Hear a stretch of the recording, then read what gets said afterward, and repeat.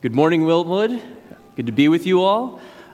Please join me in praying without ceasing, because I have not gotten over this cold yet. I have, but the cough is lingering. So I pray that we will actually get through this message with little to no feedback into this mic. I'm very excited to be here with you all. I've met your pastor, Nathan, having some good conversations with him. I've heard wonderful things about Cal. But the thing that I most wanted to come and preach here is because every morning that I come into the office, Pastor Brady Bowman, I walk in, and every day just staring at me is a mug of Millwood that just sits there and reminds me that I have not been invited to preach here yet. And so I'm hoping to walk away with some Millwood paraphernalia by the end of the day. Wink, wink, nod, nod. So very excited to be here, and I'm glad to be bringing God's Word to you. If you have your Bibles, please turn with me in them to Psalm 32. I'm going to be reading the psalm in its entirety for us this morning. Psalm 32 was one of the 7 penitential psalms, what are called songs of penance.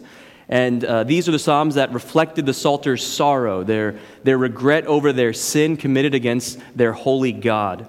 Perhaps the most memorable and quoted of these penitential psalms is Psalm 51, where David cries out to God for his sin with Uriah and Bathsheba. And these psalms in general are helpful in helping us understand what true godly repentance and sorrow looks like over our sin. So when asked, the great reformer Martin Luther commented that Psalm 32 was among his favorites.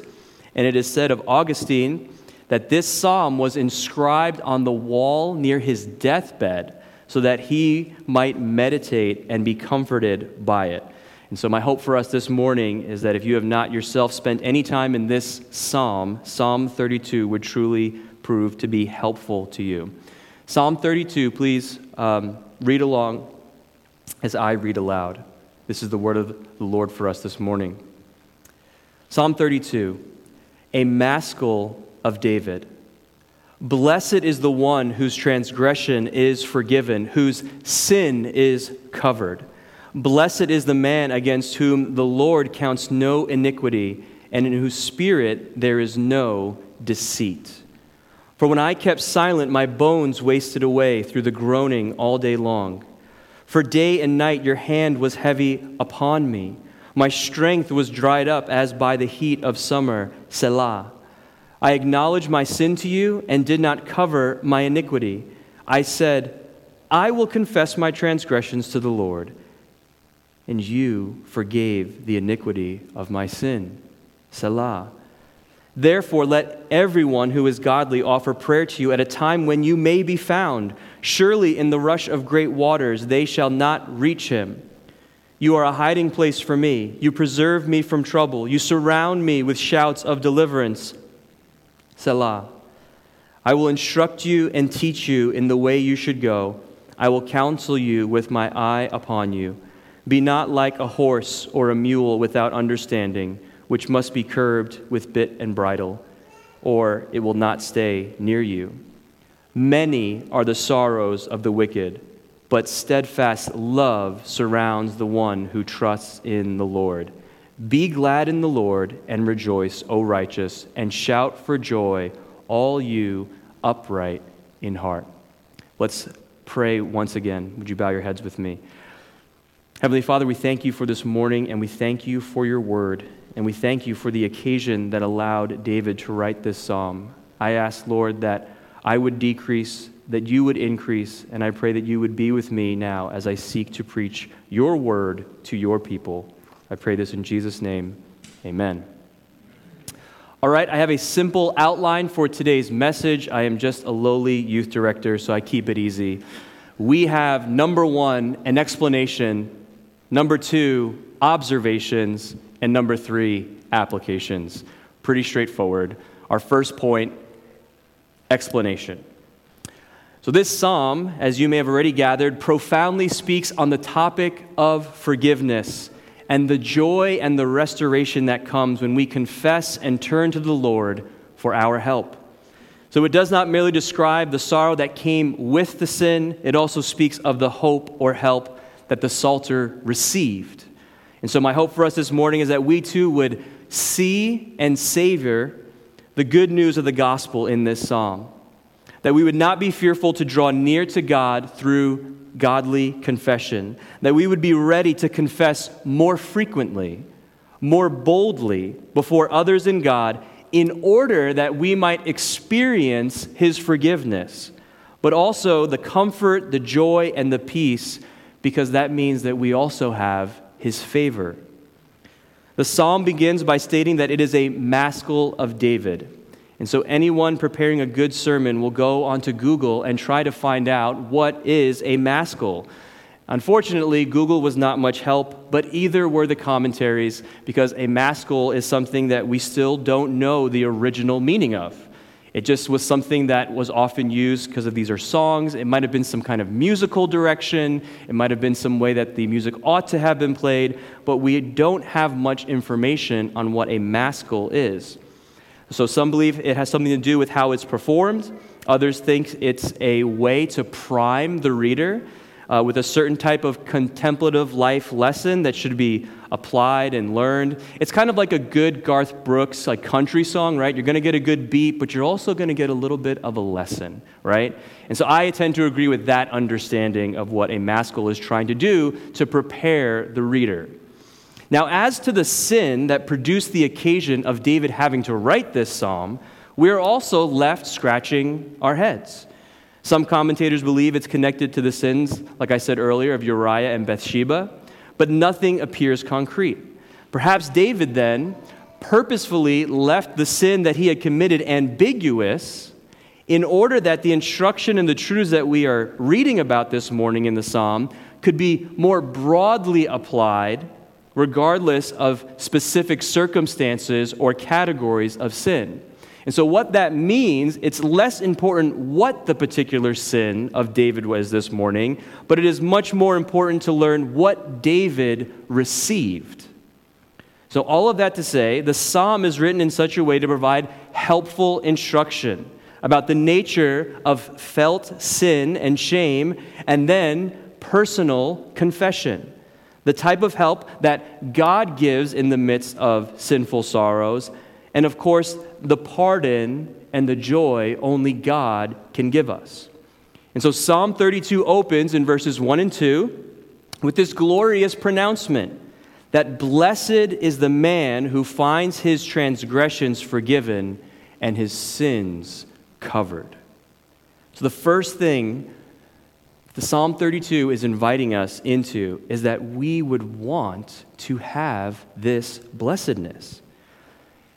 If there's anybody here this morning who has walked in with a heavy heart, they feel the burden of their sin, this psalm is offering something enticing. It is an offer of blessedness, of peace, of happiness that can only be had when we come and confess our sins to God. And that is for you this morning if you are feeling that way. So that is verses 1 and 2. And so in verses 3 and 7, David then shares his experience that led to that blessed state. First and obviously, we need to realize that sin had separated David from God in enjoying this blessedness. There is a period here of unresolved anguish and turmoil. But then that gives eventual rise to acknowledgement of the sin.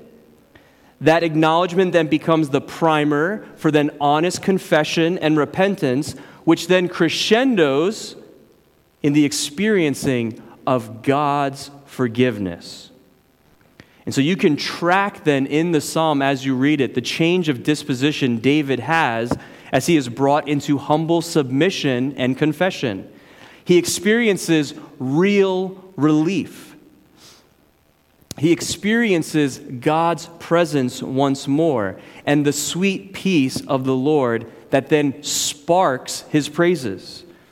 And so then, finally, in verses 8 through 11, the speaking shifts from David to the prophetic words of God himself spoken through David. So the first half of the psalm records the experience of David. The second half represents the promise and the warning of God through David. And so as a whole, the psalm paints a very clear picture of our need to confess, to repent, and to turn away from the burden of our sins, that hinders joy, that hinders peace with God. And if we will not, what are the ongoing consequences if we will not come? And so the thrust of our psalm this morning is this, that we can know true peace and experience lasting comfort when we bring our guilt, our shame, and our sin to the Lord.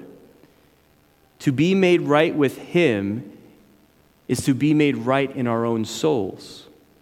And so He receives our confession. He makes atonement through His Son, Jesus Christ, so that our sorrow can be replaced with invincible joy, weakness with strength, and anxiety with peace. That is the promise that is being held out to you in this psalm this morning.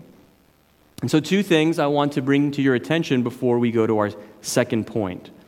Number 1, this psalm offers no lasting peace or comfort to those who cling to self and self-preservation. So one may confess boldly to priests, one may confess to their therapist, one may get momentary catharsis from telling a friend, they may draw temporary comfort from their accomplishments of doing good. They might have the fleeting enjoyment of the praises of men when they do right. But the truth of God's word this morning is that unless you have confessed to God and brought your guilt to Him, you have no chance of knowing this blessedness. And so I don't want you to treat the psalm this morning as formulaic, where you merely follow some steps, apply some practice of penance and confession, and then you can just expect to experience what this psalm is talking about. This peace, this forgiveness, this absolution, this blessedness is strictly and only for those who have confessed their sin to a holy God, who have trusted that His Son, Jesus Christ, has bore their sin at Calvary. It is for those who have called upon the name of Christ and have been made right with God through His cross. And so I say this because there are those, even now, whom the evil one is blinding, who has deceived them into a lull of false relief, of pacifism.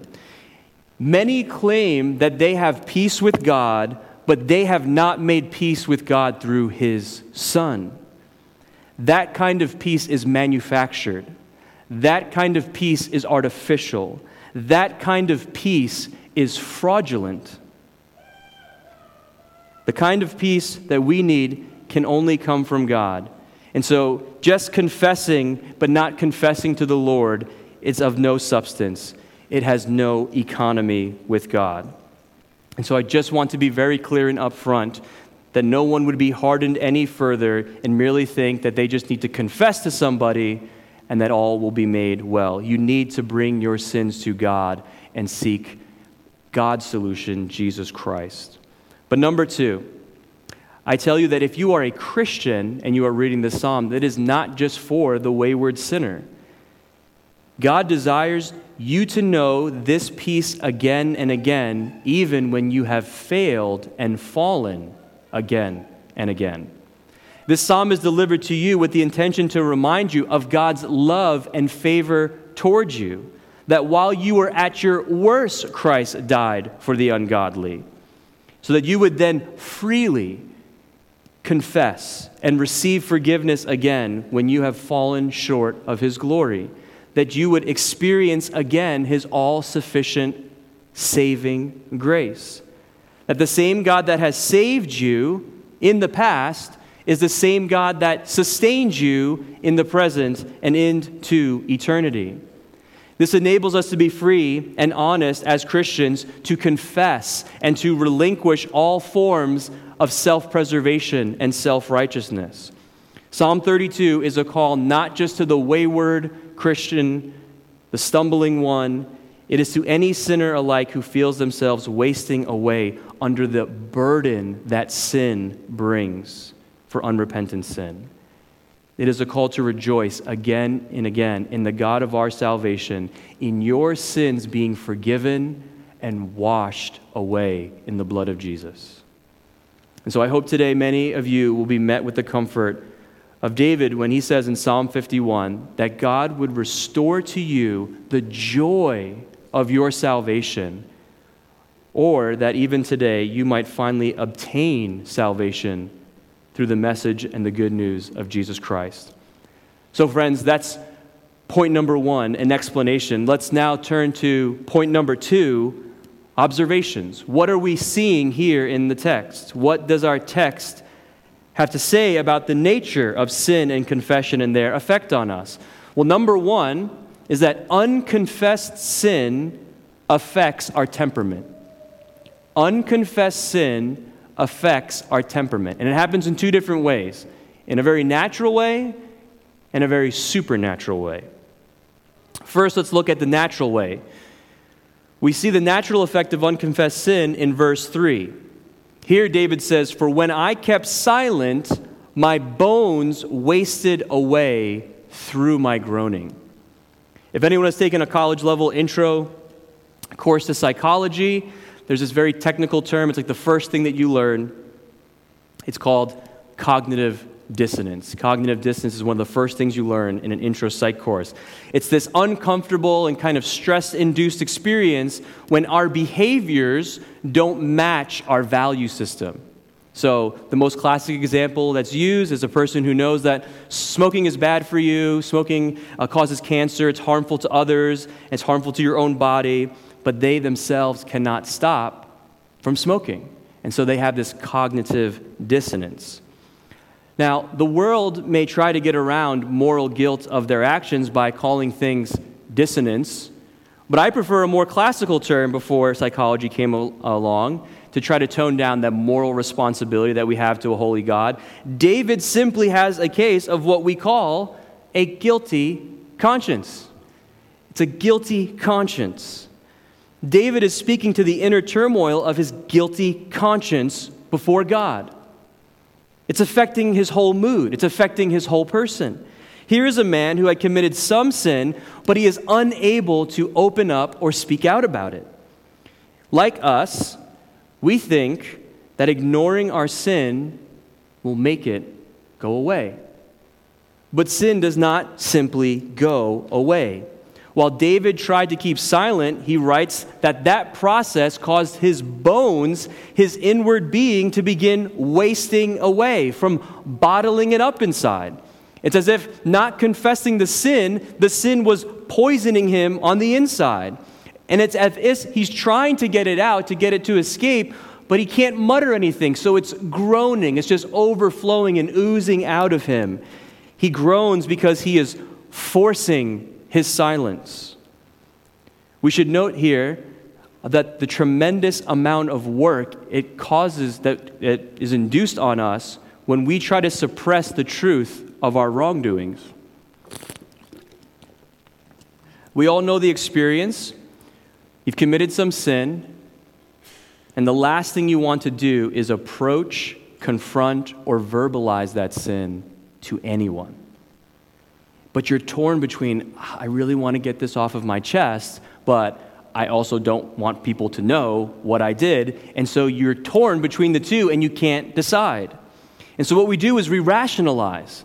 Well, I can't tell that person that. It's going to be a lose-lose situation.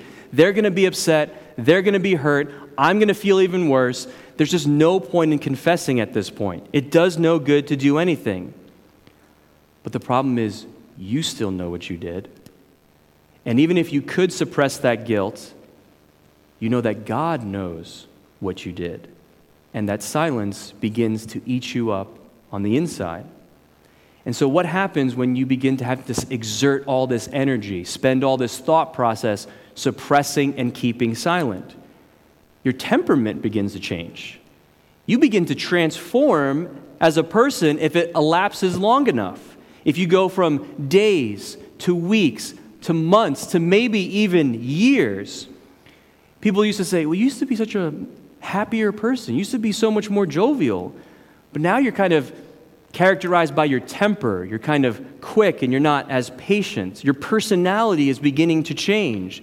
And the mental stress of holding this in, your consciousness is just pricking away at you. You grow in more distress, and now more mental energy is having to be given to suppress the negative feeling, and that makes you tired. Oh, you are always so tired, brother or sister. And that makes you become irritable. It makes you impatient with your friends, your family, your children. And so then you want to isolate yourself. You don't want to add sin to sin. And so you'll get away from anything that will remind you of that thing that you just don't want to speak of. This is what David is describing in verse 3. Our mind is trying to reconcile the tension alongside our values and the things that you have done that are now in conflict. Yet all of that seems better in the moment in comparison than being exposed for what our sin is and confessing our weakness or our wrongdoing and the horror of our sin. Notice that sin loves to hide. It loves to lie to us about how dangerous it is to come out and confess. It's deceitful. David allures to this at the end of verse 2. He says, "Blessed is the man against whom the Lord counts no iniquity, in whose spirit there is no deceit." Sin is lying to you to stay quiet. Sin wants to lie to you by saying what you did, the things that you are hiding, if you told anyone about those things, there is no forgiveness for you.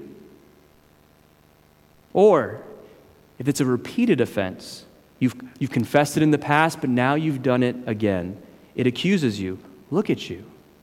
Still struggling with this sin? No one is going to think you're sincere. What's the point of confessing again? You're just going to fall. You're just going to have to ask. Why speak? Wait until you're a little bit better. Why don't you get some good works under your belt, and then maybe you can confess so that you can tell people that you've made a little bit of progress and you're on the right path.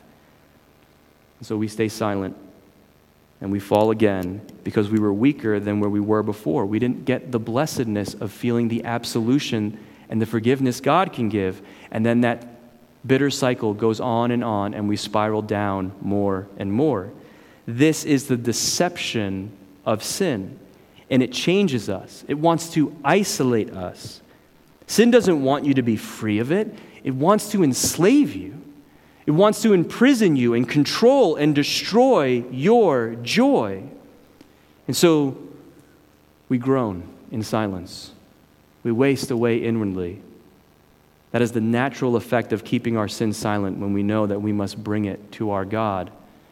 But there's also a supernatural effect here on our temperament that's caused by God. Unconfessed sin also arouses the loving and the disciplinary hand of God to try to waken us up from our stupor. When one of his own is burdened with sin, while sin goes unconfessed, it is having its effect on us. God is also at work. But the way that we think God might come to our aid is probably not as intuitive as many of us think. Look with me at verse 4. David says, "For day and night your hand was heavy upon me, and my strength was dried up as if by the heat of summer." Now, when I preached this sermon the first time years ago, all I knew was New York summers. And then I moved to Texas, okay? Now I know what this verse actually means, to be dried up under the heat of summer. But you know how it is. You can barely drag yourself to the beach or the pool because it's just so exhausting to be out in the heat. So what does it sound like God is doing? It sounds like he's just beating us down even more. Like he is adding insult to injury by sapping us of all of our strength to go on. But perhaps what David came to realize is that God had to deplete David of all of his strength so that he would begin crying out to God for his. You see, God has a good purpose in sapping David of all of his energy. For the Christian, God has become our Heavenly Father. And like all good parents, when your child is out of line and moving toward danger, you don't abandon the child at that crucial moment. You press in. You lean in harder. You make your presence known, and it's most often in a very disciplinary way. And so there's nothing casual about the adoption process that has allowed us to be a part of the family of God. If you are in by the blood of Jesus Christ, you're in, and God is going to get you. God is going to transform you into the image of Christ from one degree of glory to the next, whether we go kicking and screaming or if we go along his way and listen. You will be holy as he is holy. Hebrews 12, 6 through 11 says this, "For the Lord disciplines the one that he loves and chastises every son whom he receives." It is for discipline that you have to endure. God is treating you as sons. For what son is there whom his father does not discipline? If you are left without discipline, in which all have participated, then you are illegitimate children and not sons. Pause there for a second. The presence of God's discipline in your life is not God trying to tell you of his displeasure with you, or a sign that you are at risk of being disowned from the family. The presence of discipline is the sign of God's love and the legitimacy of your adoption. If you are not feeling conviction, if you are not seeing the Lord's hand heavy upon you when you are in sin, that is a frightening state to be in. Because that might mean that you're not a child of God, you're a son of perdition. Discipline from God is a good and glorious thing in whatever form it takes in your life. God is trying to draw you back in. And we see why in verse 9 of Hebrews. "Besides this, we had earthly fathers who disciplined us, and we respected them. Shall we not much more be subject to the Father of spirits and live? For they disciplined for us for a short time, as they seemed best to them. But he, God, disciplines us for our good, that we might share in his holiness." For the moment, all discipline seems painful rather than pleasant, but later it yields the peaceful fruit of righteousness to those who have been trained by it. Friends, this is what David is experiencing when he says, "The Lord's hand was heavy upon him." It is a loving father disciplining his beloved son. And so, this psalm informs us that it is quite normal to have the loving hand of God on the person that he's working on, whom he is calling back to himself. It was for David's good to bring him back to repentance, to bring him back into fellowship with the Lord, to be brought back to that blessed state. It is the love of God, not condemnation, that he might deplete us of all our human strength so that we would cry out for more of his. So, beloved, I ask you, is God's hand heavy on you this morning? What is God doing for you? What is God doing for you as we talk at length about guilty consciences and unconfessed sin? Perhaps as I have been speaking, the sin that most likely you want to keep silent about has been flashing across your mind. Maybe it's something simple, like maybe you said something hurtful to your spouse this morning. Maybe you said something to a friend that you regret. Maybe it was to a coworker earlier in the week. And you know that you have to confess because the Lord's been convicting you of it. It hasn't gone away. Maybe it's the content that you listen or watch to. Maybe your life is not being brought into conformity with Christian living. It's the unwholesome way you speak when other Christians are not around, or your language is not honoring, or you jest, or you have lewd banter, vulgar, critical. Maybe you're unkind to someone in your life. Or maybe there's just something that is, really heavy. Something that you have left unconfessed for years because you know that to come out now with that would be shocking. It would be egregious. Something that you've been hiding from your spouse, your parent, or a loved one. Maybe it's too much time spent with that coworker of the opposite sex at work. Maybe it's addiction to illegal substances or drugs. Maybe it's an addiction to pornography. Maybe you are stealing or cheating from your company, either through money or your time or customers. Maybe you're fudging the books. Maybe you're cheating on your taxes and convince yourself that's what everybody else is doing. Whatever it is, you know, and God knows, and it has been burdening you. And it's changed you. You've acted differently because you haven't been able to speak out about this. Friend, if you are God's child, if you are adopted, it means you're abundantly loved. And this burden of silence, this wasting away, this sapping of your strength, I pray it will not go away. In verses 3 and 4, these feelings, these struggles, these burdens that are weighing on you, they will be unrelenting if the Lord is after you. Hear how David describes it in verse 3, all the day long. Verse 4, for day and night your hand was heavy upon me. These experiences, your changing temperament, are persistent. They're going to be ongoing. They will not disappear if the Lord has his hand on you. Now that can be a little bit overwhelming. That feels like, well, there's no hope. But here's the good news, observation number 2. Confessing sin initiates restoration and healing. Confessing sin initiates restoration and healing. At the end of verse 4, we see this word, Selah, that kind of comes up in the Psalms every so often. We sometimes gloss over these words because we don't know its meaning. It's very much speculated still what the exact purpose of Selah is in the Psalms. But the word frequently shows up in the Psalms, and most commentators, most people know at the very least it is probably a pause. It's a break that's been interjected into the song, into the refrain, and it's like a stopping point. Meditate there for a second. Meditate on what you just read. Pause and consider for a moment. And so this stuff that David's been describing, it does sound really overwhelming.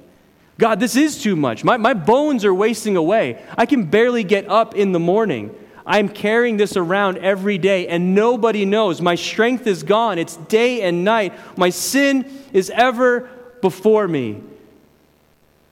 Selah. And now we transition to verse 5. I acknowledge my sin to you.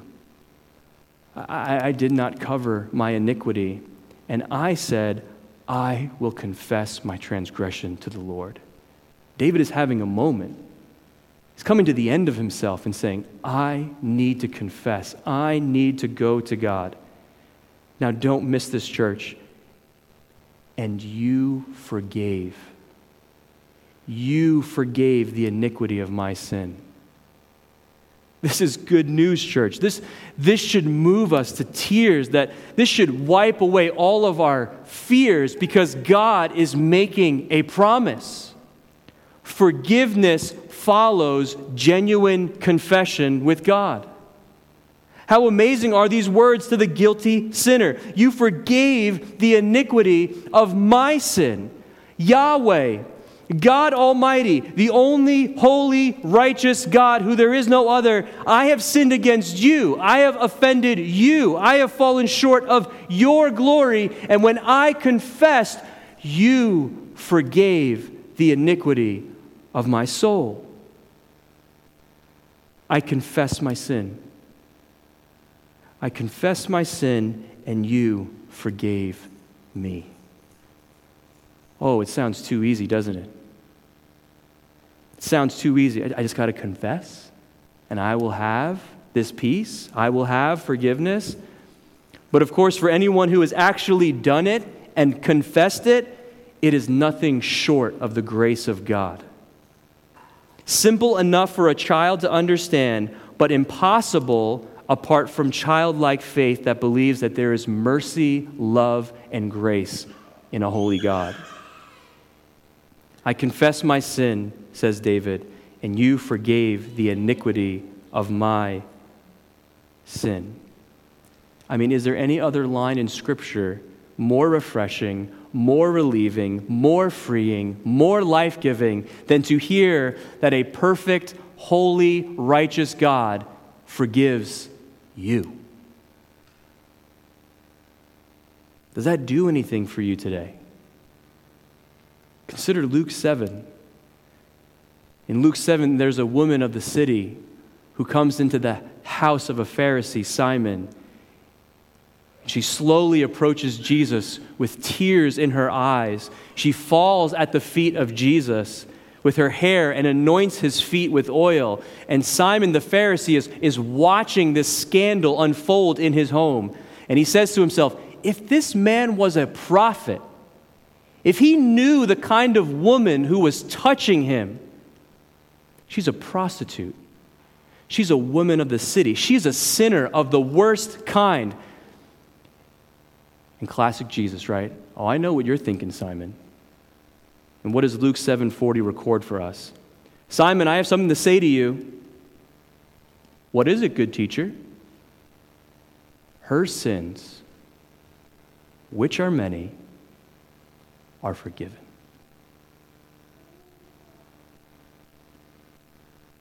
However bad you think your sin is to you, to the person you sinned against, to other people, to the onlooking world, it is more wicked, it is more heinous, it is more monstrous in the eyes of a holy God. But let me tell you what Scripture says. To those who confess, He is faithful and He is just to forgive us and cleanse us from all our unrighteousness. 1 John 1:9. Brother or sister, if you have not yet come to know this God who forgives, His name is Jesus Christ. He stands ready to be your advocate no matter what sins or wrongs or guilt you bring to the table. There is a cross upon which He died so that you might be made right with His Father in heaven, and that you might know His peace, that you might experience joy and blessedness.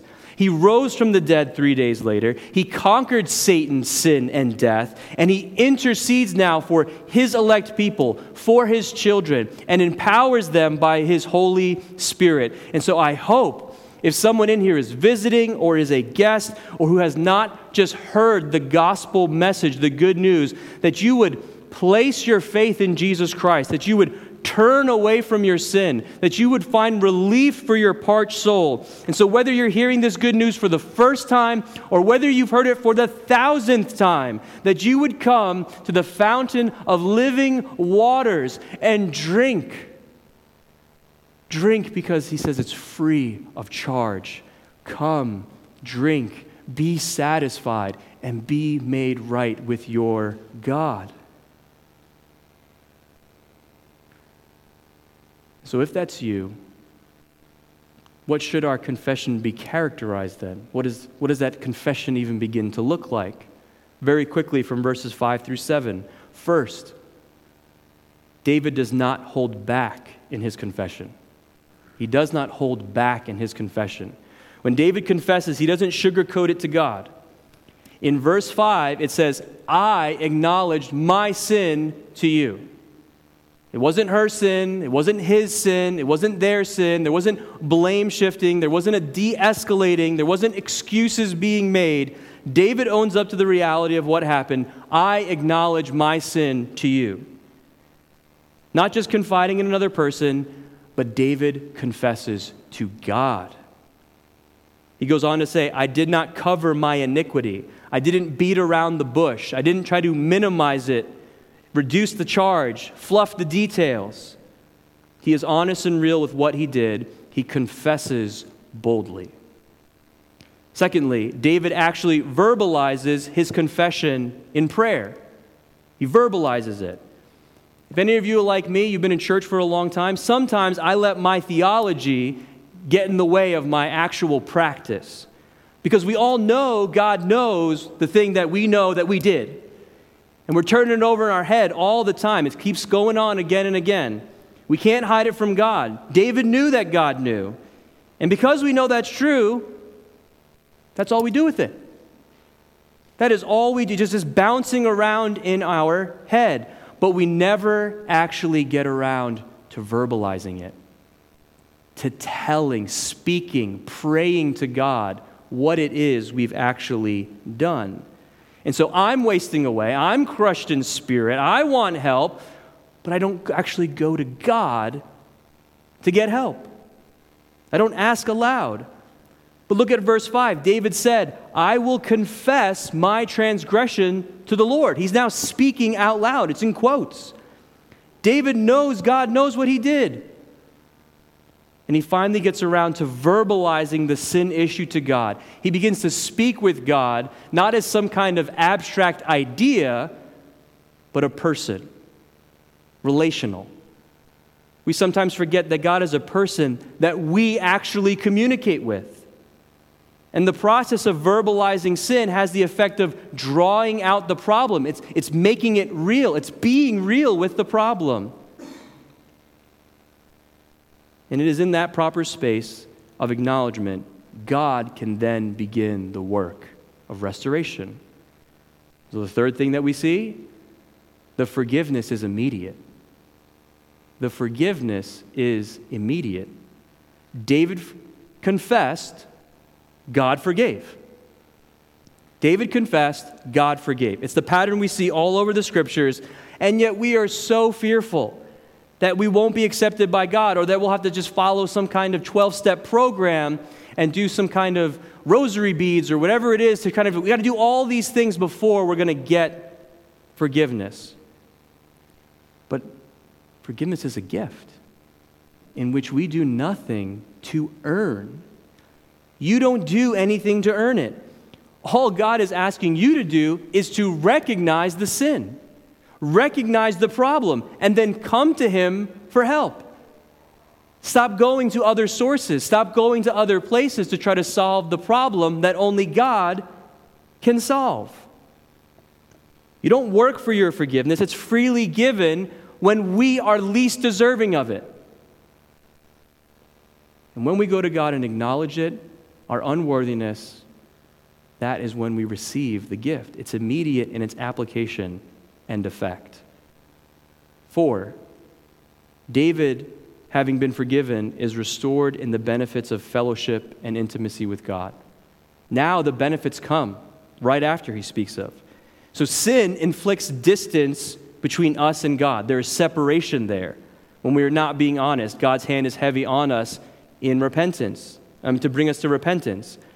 But then in verse 7, when he receives the forgiveness, David breaks out into praise.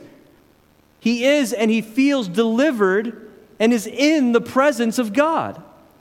You are my hiding place. You preserve me. You surround me with deliverance. All of those descriptions are pointing to the felt reality of the reconciliation. He feels God in a way that he did not feel before.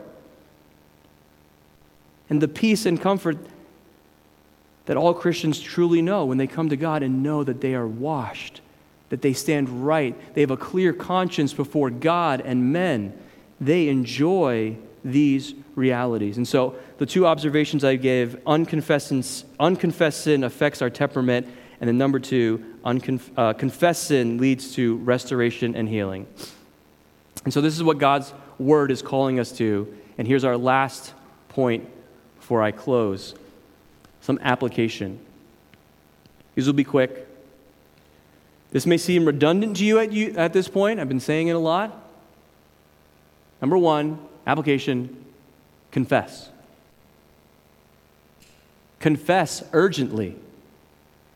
David adds a warning in the midst of his praise. In verse 6, he says, "Therefore let anyone who is godly offer a prayer to you at a time when you might be found. Surely in the rush of great waters, they will not reach him." I think the hard reality of what David is saying is that there will come a time when the Lord may not be found, that you tarried too long, pleading, and praying will make no difference once God has delivered the sentence on Judgment Day. We do not know the day or the hour of his coming. We do not know when he will return again, and we will have to stand before him and to give an account. The time for mercy is now. The time to confess is today. Think of the example of Esau, who sold his birthright. He later desired a blessing. He wanted the blessing that was originally his, but he was rejected. He had no ground for repentance, though he sought it with tears, Hebrews 12:17 tells us. The warning and application for us today is to confess, and to confess urgently. Do not wait. Do not tarry. You do not know. If you do not know Christ this day, let today be the day of salvation. And if you are a Christian, then what are you afraid of, brother and sister? He forgave you in Christ through his blood already. Repent and believe. Receive Christ. For those of us in Christ, do not delay. Let the truths of this text refresh us again in our salvation. Let us consider all the benefits that we are leaving on the table, all the benefits of God's promises, that he will deliver us with joy and expectancy.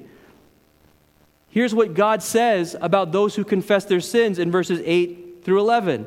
I will instruct you and teach you in the way you should go. I will counsel you with my eye upon you. Many are the sorrows of the wicked, but steadfast love surrounds the one who trusts in the Lord. Be glad in the Lord and rejoice, O righteous, and shout for joy, all upright in heart. This is what Psalm 32 and the whole of Scripture teaches. When we confess truly and wholly to God, he will not only forgive, he will abundantly bless. Confess your sins to him today. Application 2, don't be a horse. Don't be a horse. Confess frequently. Verse 9, do not be a horse or a mule without understanding, which must be curbed with bit and bridle, or it will not stay near you. What God is saying here is this: don't wait for the hand of the Lord to crush you into the ground. Run first to the hand of the Lord to lift you up. I don't know many things about horseback riding. I know we're in Texas. I still haven't seen many horses, but perhaps you know what a bit and a bridle is. Horses that are being trained have this complete weird-looking mechanism around their face because they're very stubborn. They're very untrained. They're just unruly. They're going all over the place. Well, the bit and the bridle keep them in line so that the person who's training them can lead them in the right direction. It controls them. And so the rider or trainer can then get direction to the horse. And so what God is saying here in this text is, stop resisting. I do not want to use bit and bridle with you. I don't want to see you straying away from my love and instruction. Guys, I'm so guilty of this all the time, right? When I fall into sin, when I need God, I will exhaust all of my resources, all of my energy, everything before actually going to God and humbly saying, all right, I tried doing that, but it didn't work. So will you come in now? Will you help me out now? Don't do that. Don't wait till the last moment. First things first, go to the Lord. When you are defeated, when you are distressed, when you are discouraged in your sin, go to the Lord. He will forgive you. As Christians, we need to be okay with weakness and being humble and understanding enough to know that God will forgive us of our sins and deal with our issues. So brothers and sisters, let this be true of every Christian in here. When I say that we are to be more desperate for Christ today, we are to be more ready to confess freely our sins today than when we first believed. Because we've been experiencing the grace of God. We know what he does. We know what happens when we come to him. It should be easier now knowing what God saved us from and where we were. Having known his saving grace, we should be more able and willing to confess boldly and frequently than when we first believed. Let us not be like a horse, who continue to need to be reined in the hard way every time. Like, oh, I got to go through this whole entire rigmarole with you.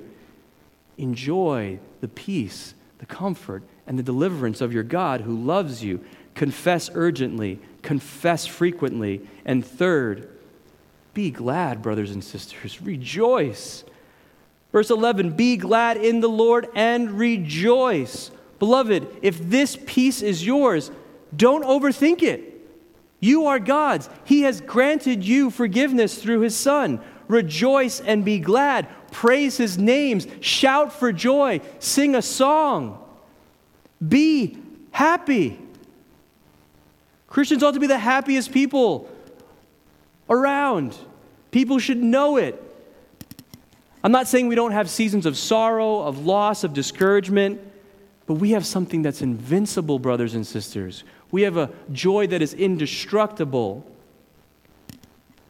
The only proper and right response when you have confessed your sin and you see God's forgiveness and you are restored to blessedness is to rejoice. Generally speaking, Christians should be the most joyful people around. Pardon and forgiveness were given freely to each one found in Jesus Christ. If God is for us, who can be against you? What joy is this, that He who did not spare His own Son, but gave Him up for us all, how will He not with Him also graciously give us all things? Let us receive the gift of forgiveness and the healing with thankful hearts that seek then to praise and to glorify and to revel in the beauty, the kindness, the love, the mercy of our Heavenly Father. Let's pray. Heavenly Father, we are thankful that this old book, that these words recorded thousands of years later still ring true today. That you are a God who forgives, that you are a God who sent your Son, that we might be made right with you, that we might obtain such glorious blessedness. Lord, we are unworthy, but we are so thankful for Jesus.